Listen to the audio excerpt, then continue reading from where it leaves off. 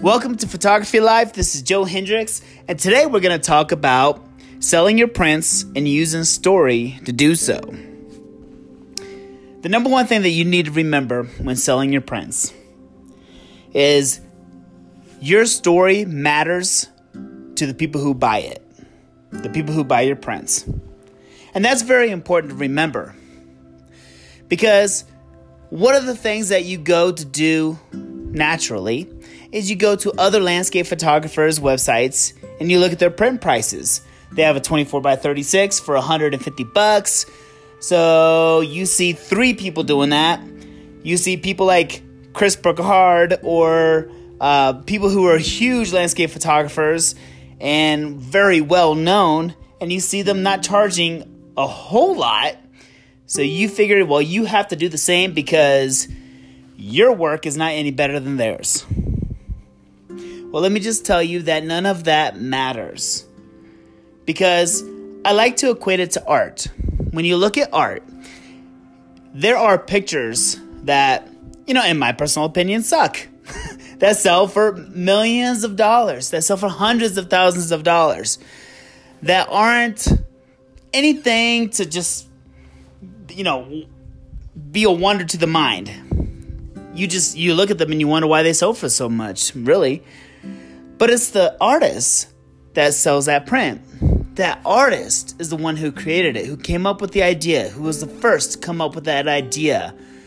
And they were the first to put it on canvas with their paint. And they had made a name for themselves, a story. They created a story for themselves. And they are the ones who made that art. And because they're the ones that put a red dot in the middle of a white canvas, it sells for a lot of money. So it doesn't matter if you're TikTok famous, Instagram famous, if you're famous at all, or if you're not famous. It doesn't matter. What matters is the story. Now, as I said yesterday in my podcast, there's a lot that goes into a photograph. You going up to take a landscape photograph is a lot more than, hey, being in a place and taking a picture. No, it's traveling to that place.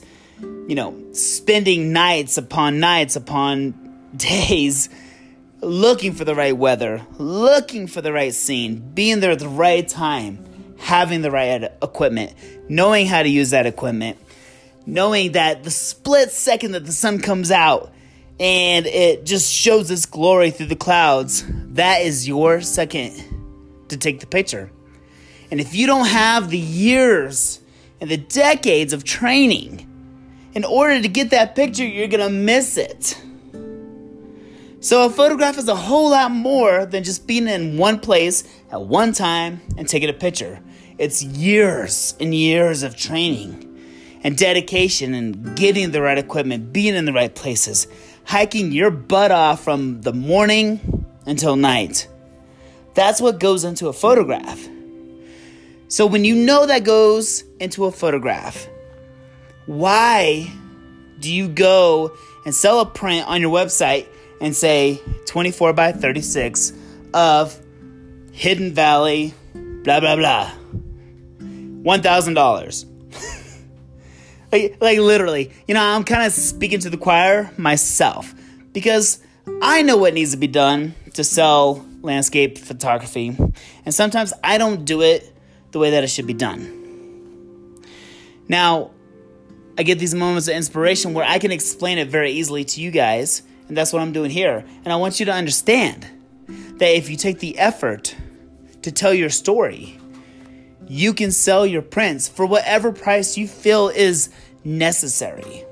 Obviously, if it's limited edition, it sells for more. And if it's widely available to everybody, maybe it sells for less. But it depends on what you're selling it for. What's the cause? Why are you selling it? So there's a whole lot that goes into selling a print. And are you just selling the print? Are you selling it framed? Are you selling it with a mat on canvas? There's so much that goes into it. I print my own stuff. I frame my own stuff. So I put a lot of hard work and handmade stuff into my prints. But there's a lot of people who just go to Shutterstock or Pixieset or whatever and just sell it through there. And they don't want to mark it up too much because they feel like it's marked up already. But here's the point. You know your story. And let me tell you that there are people who can relate to your story. You may not think that there are people who can relate to your story, but there are. There's many people who can relate to your story. Even if one person relates to your story, that's all that matters. Because if you're changing lives with your photographs, that is what matters. And that's why you're selling these prints. Because you want your work on somebody's wall. And you want to be proud to say, hey, so-and-so bought this print.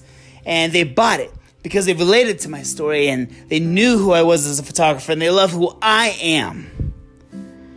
Because when it comes to landscape photography, there's a million people who can take the same shot as you. Just look at Horseshoe Bend. Look up Horseshoe Bend landscape photography. Look it up. I guarantee you that I feel like I've taken a much better picture than most photographers at Horseshoe Bend, but it does not matter because there's a lot of pictures. But what's your story for taking that photo? Are you taking it just because it's popular and you're trying to make some money? Well, that's not going to sell a lot. So you need to have a story. So I hope you guys are enjoying this podcast. I'm seeing that there's new viewers coming in. And I want you to know that I want to talk about the stuff that you guys want to hear about. When it comes to photography, you need to have story into everything you do, no matter what kind of photographer you are. Wedding, landscape, family, babies, architectural photography, detail photography, macro photography, whatever you are, you need to have a story about why you are doing it. Because if you don't have that story, then it's going to catch up with you eventually. You're going to lose your passion, and it's going to suck. I've been through that. I know what it's like. But when you have your story, it drives you. And it also gives you something to write about when you go to sell your stuff. Guys, if you have any questions for me, email me at joe@joehendricks.com. I would love to hear from you. Tell me that you listen to my podcast so I know who it is that is emailing me. I hope you get a lot out of it. If you don't know my work, go check it out, joehendricks.com, because I believe that you should respect my work before you respect my thoughts. If you don't respect what I say, why should you listen to what I have to say? I hope you all are staying safe, take care, and God bless.